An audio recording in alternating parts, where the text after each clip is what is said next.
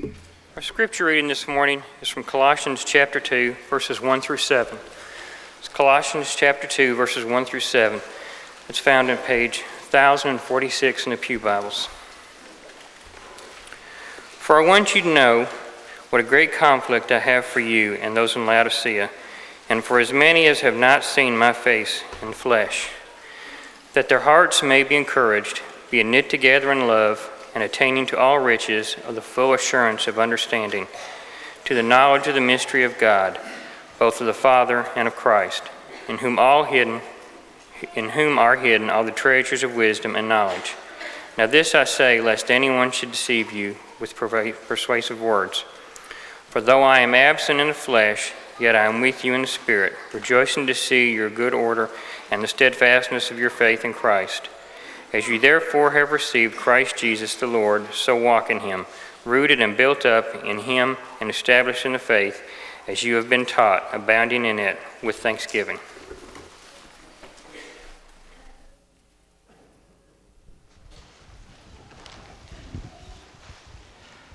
Good morning. It is good to see each of you. If you're a guest, again, we welcome you. It encourages us that you're here. We want to be an encouragement to you.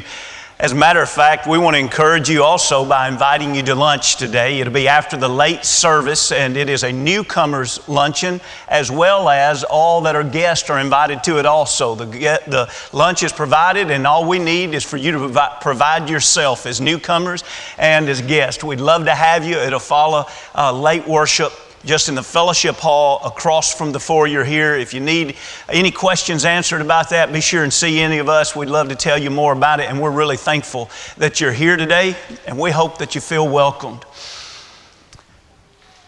In the fourth course of Chicken Soup for the Soul, Sharon Whitley wrote about an occasion that took place in 1974 when she was 23 years of age. She graduated from college and just thankful that she was able to finally find a job in teaching. It was out in the desert, little town out in California, and she had a difficult position. She worked at a school, 10-year-old to 14-year-old boys that had been arrested, but yet she was glad to be there. But that's not exactly where she begins her story. She begins her story by talking about how much her father cared for her. She said, I could any time walk up to my dad and he would stop what he was doing and he would just look me right in the eyes and he would listen as I breathlessly spoke and spoke and spoke to him. At 13 years of age and I was lanky and awkward, he taught me how to gracefully walk like a lady.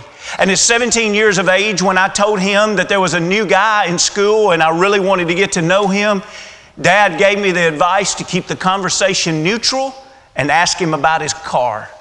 I came in from school the next day glowing, saying, Dad, it worked. And he is going to ask me out. I just know it. To which my father replied something like this. Oh, a beautiful young lady like you, the problem's not going to be getting the guys. We're just going to have to figure out how to get rid of them. Well, whenever she graduated and she started working out in that little desert town, obviously her dad was concerned, but she assured him, you've raised me right, I'll be okay. One day she stepped out of the school at the end of a day, and to her surprise, the time had gotten away. She was shocked as she saw that there were no other cars in the parking lot and glanced down at her watch. She was shocked to see it was already 6 o'clock in the evening. And then she was shocked to see that all the gates were locked. She went from one gate to the other and she was locked in. But she noticed one of the gates was a little bit off the ground and she summarized to herself, I think I could slide under that gate. To which she pushed first her purse through, then she laid on her back and she pulled herself through. She picked her purse up and started walking through the grass, making her way over to the parking lot, and she heard footsteps and voices behind her. She looked back and she could tell by what the apparel was that it was a group of guys in a gang. And one of them yelled out, hey, are you a teacher? To which another one immediately yelled out, she's too young, she must be an aide. To which another one yelled out, she's cute, let's get her. And she heard the footsteps turn into a run, and she began to run toward her car. She naturally reached back for her keys in her purse, And to her surprise, they weren't there. They must have fallen out of her purse when she slid under the gate. And then her fingers just began to dig frantically inside her purse, and they found the bottom of her purse, and she felt something that she'd never felt before. There was a single key. She grasped that key and she began to pray, "Please let this key open my car door." She didn't know where the key had come from. She'd never seen it before. She arrived to her car. She inserted the key. It opened her door.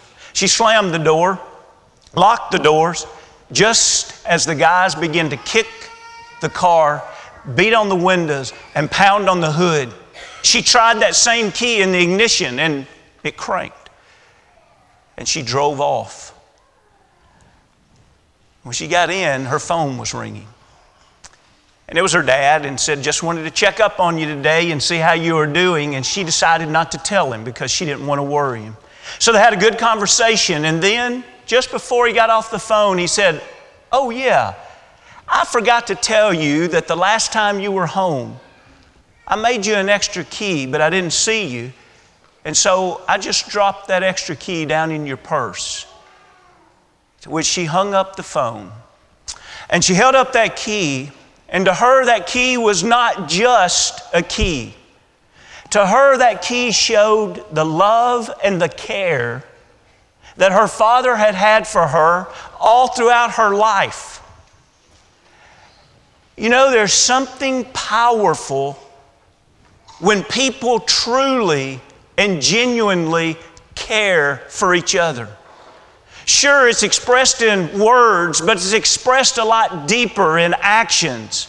It's genuine, it's from the heart, because from the heart that care exists. And you know, when we don't see it in a family, we oftentimes even say that family is dysfunctional. We just look at a physical family and we expect there to be care. But this morning I want to ask you about your spiritual family. And not about do they care for you. This morning I want to ask you about your heart. And about how about your care? How about your love? Your genuine concern for God's kingdom. We're kingdom people, and when we look in Acts the 2nd chapter, and if you have your Bible open, look at Colossians. You're right there in Colossians. I want to remind you, and no apologies for it because I'll do it many times. You remember somewhat of our theme verse in Colossians 1 and 13 and 14. See there, we have been delivered from this power of darkness, and we've been conveyed into what? The kingdom of His Son of love.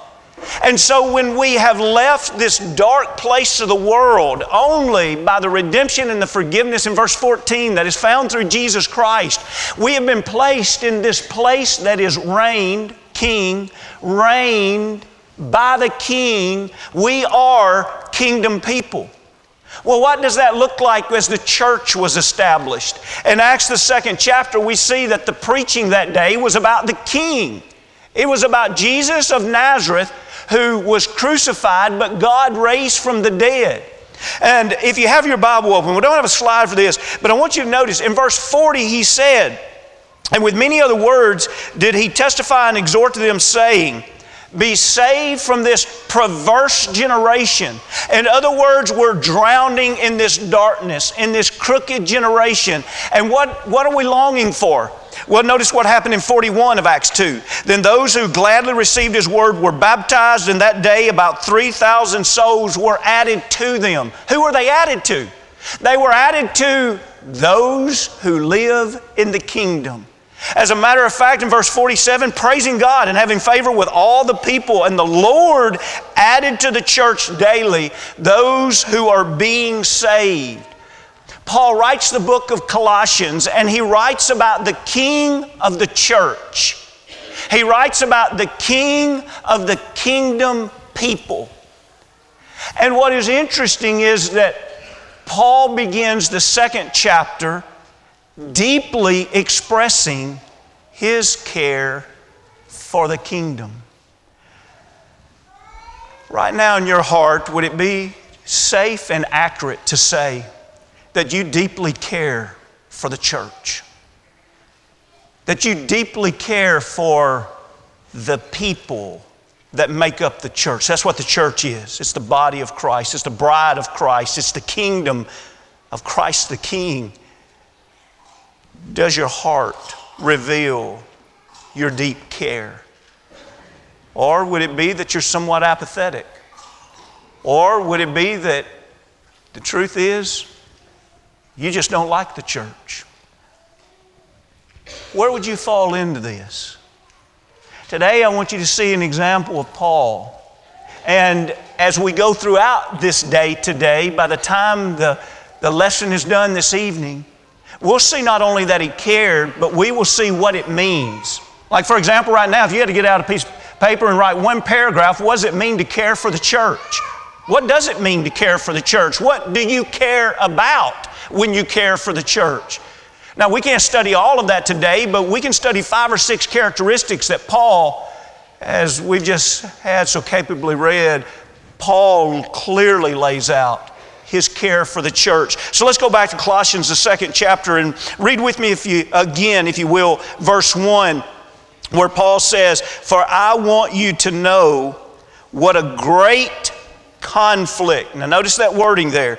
I want you to know what a great conflict I have for you and those in Laodicea, and for as many as have not seen my face in the flesh. What is Paul saying here?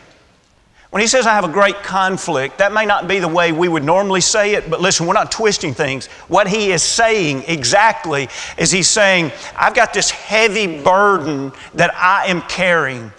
I have this conflict. I have somewhat of an anxiety level that I am dealing with. And you could rush up to Paul and say, Paul, what is it that's such a heavy burden? And he would say, I have this great care, I have this great burden for the church. Except here what he does is he's writing to Colossae.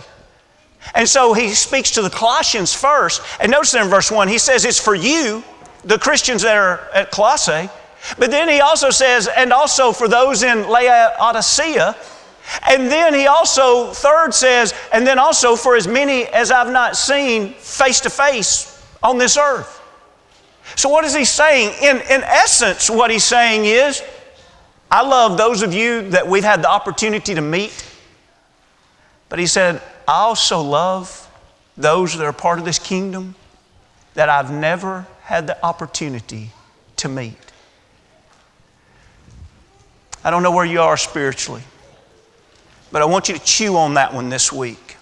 And I want you to really evaluate, have you grown to a high enough or a thorough enough spiritual development that not only do you love the brothers and sisters that you can interact with, but that you have a genuine love for all of God's children, because you recognize what brings you together is so special and so awesome.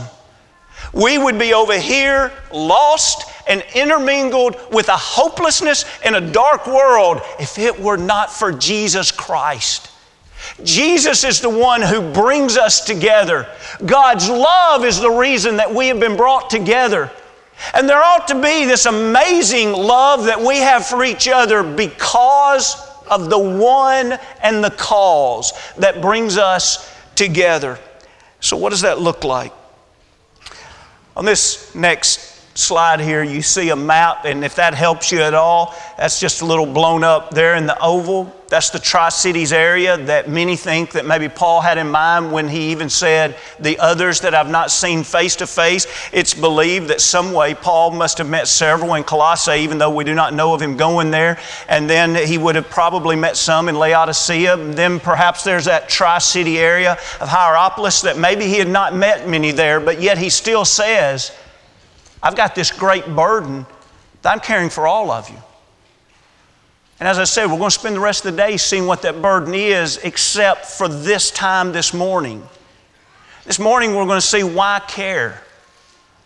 Like for example, there are many of us here that have never been to Brazil. And we've never worshiped with our brothers and sisters that worship with Nick and Amy Fowler this morning. But do you care? And I don't say that like a cliche. I say that asking you to test your heart. Do you care? Are you burdened that they're doing well? Or if souls there in that small young congregation are not doing well, are you burdened that they're not? Do you care? We have congregations that we work with all across Latin America. They're meeting this morning. Many of them will be meeting within the next hour or so. Do you care? We think about Ukraine. And the brothers and sisters that some of you have met and others will gather this morning that probably none of you have met, do we care? South Sudan, there will be hundreds and hundreds of Christians that some and a few of our people here have met that will be worshiping. And yet there will probably be thousands that no one here has met. Do we care? Friends, if our focus and our understanding is so small that we believe that the people sitting on the left and right of us, that's the church. We've turned the church into just a local Mount Juliet social club. And we've missed the greater truth. And that is that God's kingdom is made up of millions of people that have said, I want to be delivered from this world and I can't do it myself. And they've realized that Jesus is their only hope.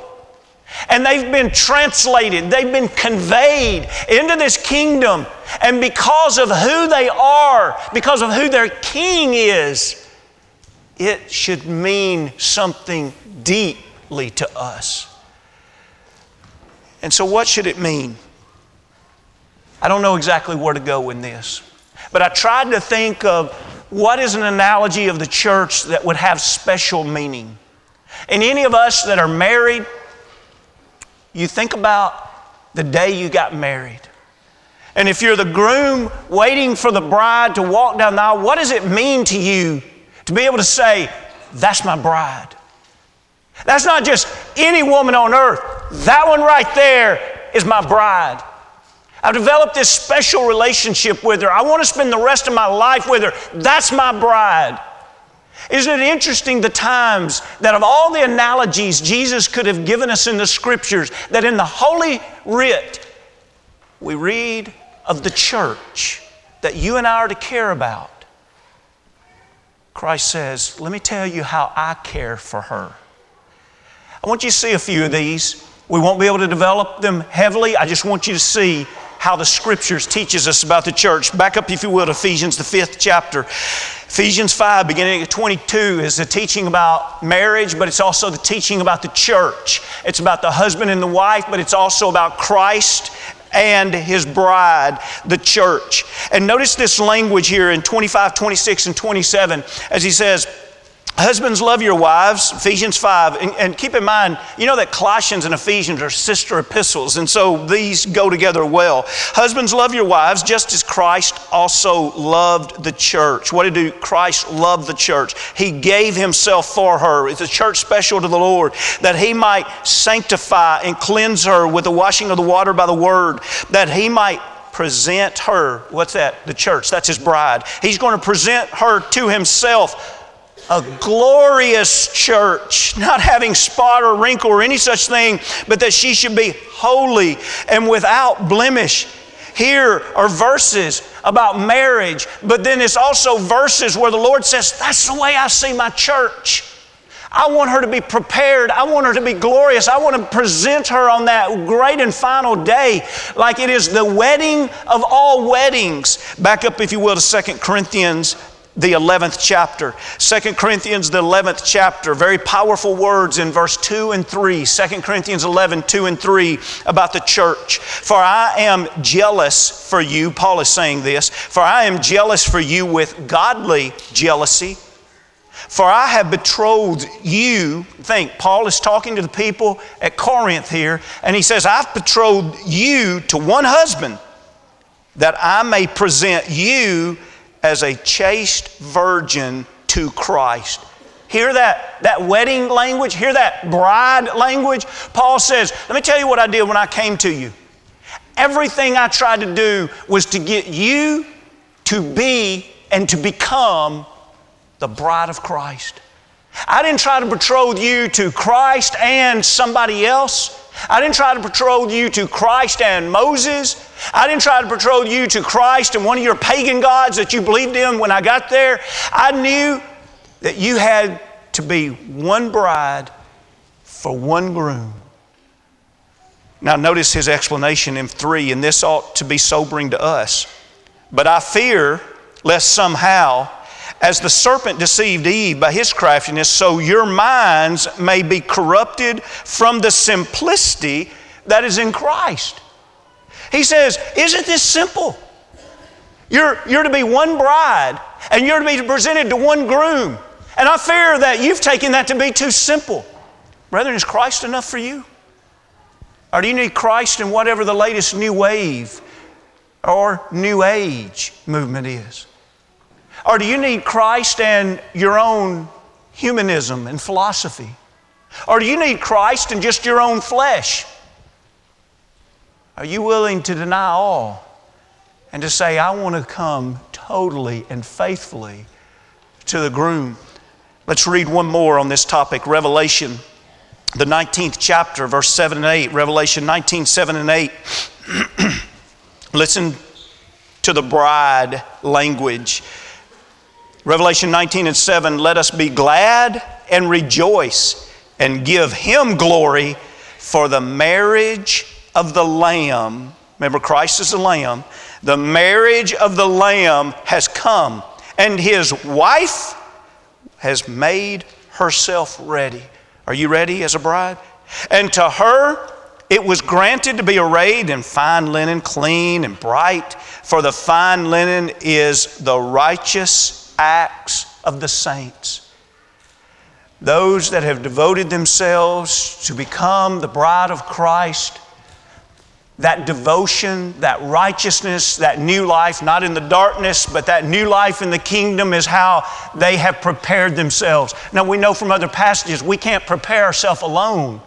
It's through Christ that we're able to prepare ourselves, but we also know He's not going to force us. And so just like we read in Acts 2 just a few moments ago, we have to save ourselves from this perverse generation, but we also in doing that have to turn to the only one who can save. Well, who would do that? Since we're so close right here in your Bible, I want you to back up just a few pages to 1 John, and we're going to summarize this point by looking at a passage that's not about Christ being the church, but it is about love. And it's a simple fact. You remember what we're asking this morning? Do you love? Do you care for? Do you have a genuine, deep concern for the Lord's kingdom? Not just the people that are sitting around you, but whoever it may be, wherever they may live. Look at 1 John 5 and verse 1. Why would we love? Why would we care? Here's a great teaching. Whoever believes that Jesus is the Christ is born of God. Now pause there. Jesus being the Christ. Christ means glorified one. So do you believe that He was just Jesus of Nazareth? Many of His contemporaries of that day believed that He was Jesus of Nazareth, but you say, do you believe He's the Christ? Do you believe He's the Messiah? Oh, no. Oh, so you're not going to become a disciple. No. I believe in Jesus of Nazareth. I do not believe Jesus the Christ. So see what He's saying here. He's saying those that are willing to devote their life to Him being King of their life, He says they're born of God. And everyone who loves Him who begot also loves Him who is begotten of Him. Isn't that amazing? Everyone that says, I love Jesus who is begotten of the Father, He says, okay, you love Him, you're going to love everyone who is begotten of the Son. Why should we care for each other? Oh, well, we're just the same age and you know, we just click and it's just natural that we care for each other. Listen, it doesn't matter if you're a teenager or if you're in your 90s. If you claim to be kingdom people, God expects you to have great care for each other. It doesn't matter if you're living in Africa or America, and you're both kingdom people, God expects you to care for each other. It doesn't matter if you're highly educated or the other is hardly educated. God expects you to care for each other. And I don't know what we're going to do in the church today to believe this and to live this, but I feel like we're in a tug of war right now with a world that is just segregating every age and every financial status, and it just feels like that we're being pulled apart. And this morning it may seem too simple, but my plea to you from the Scripture is that the church is not supposed to be pulled apart.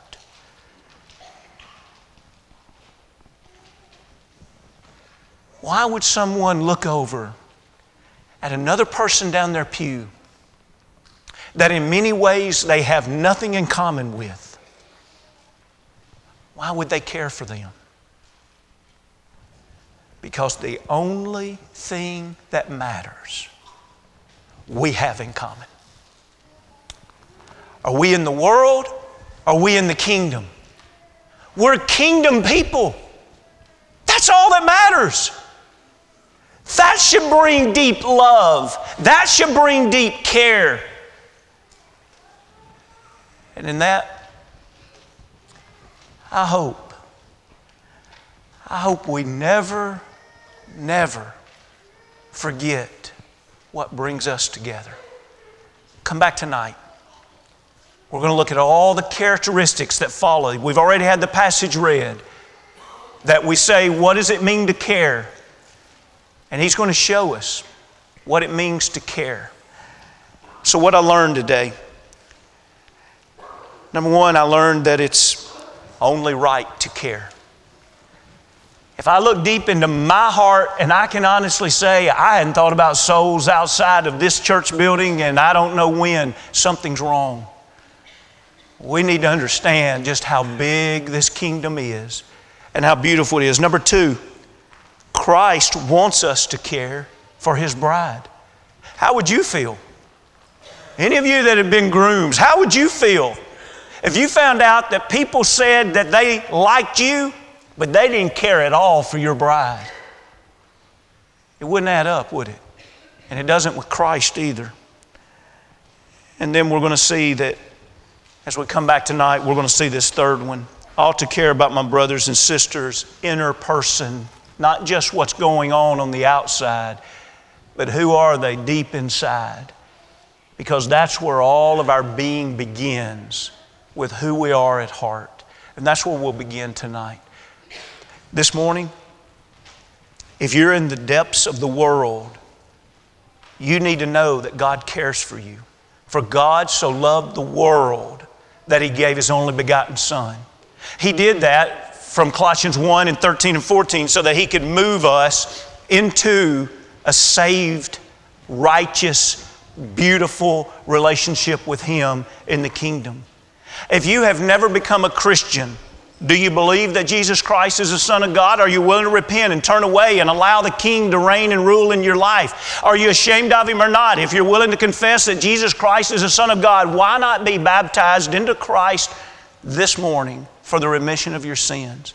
Become a kingdom person. If you've begun that journey and along the way you've just quit caring about the things that really matter, or maybe there are other things that are justified cares that's on your heart and you want to pray about those. If there's anything that we can help you with this morning, come as we stand.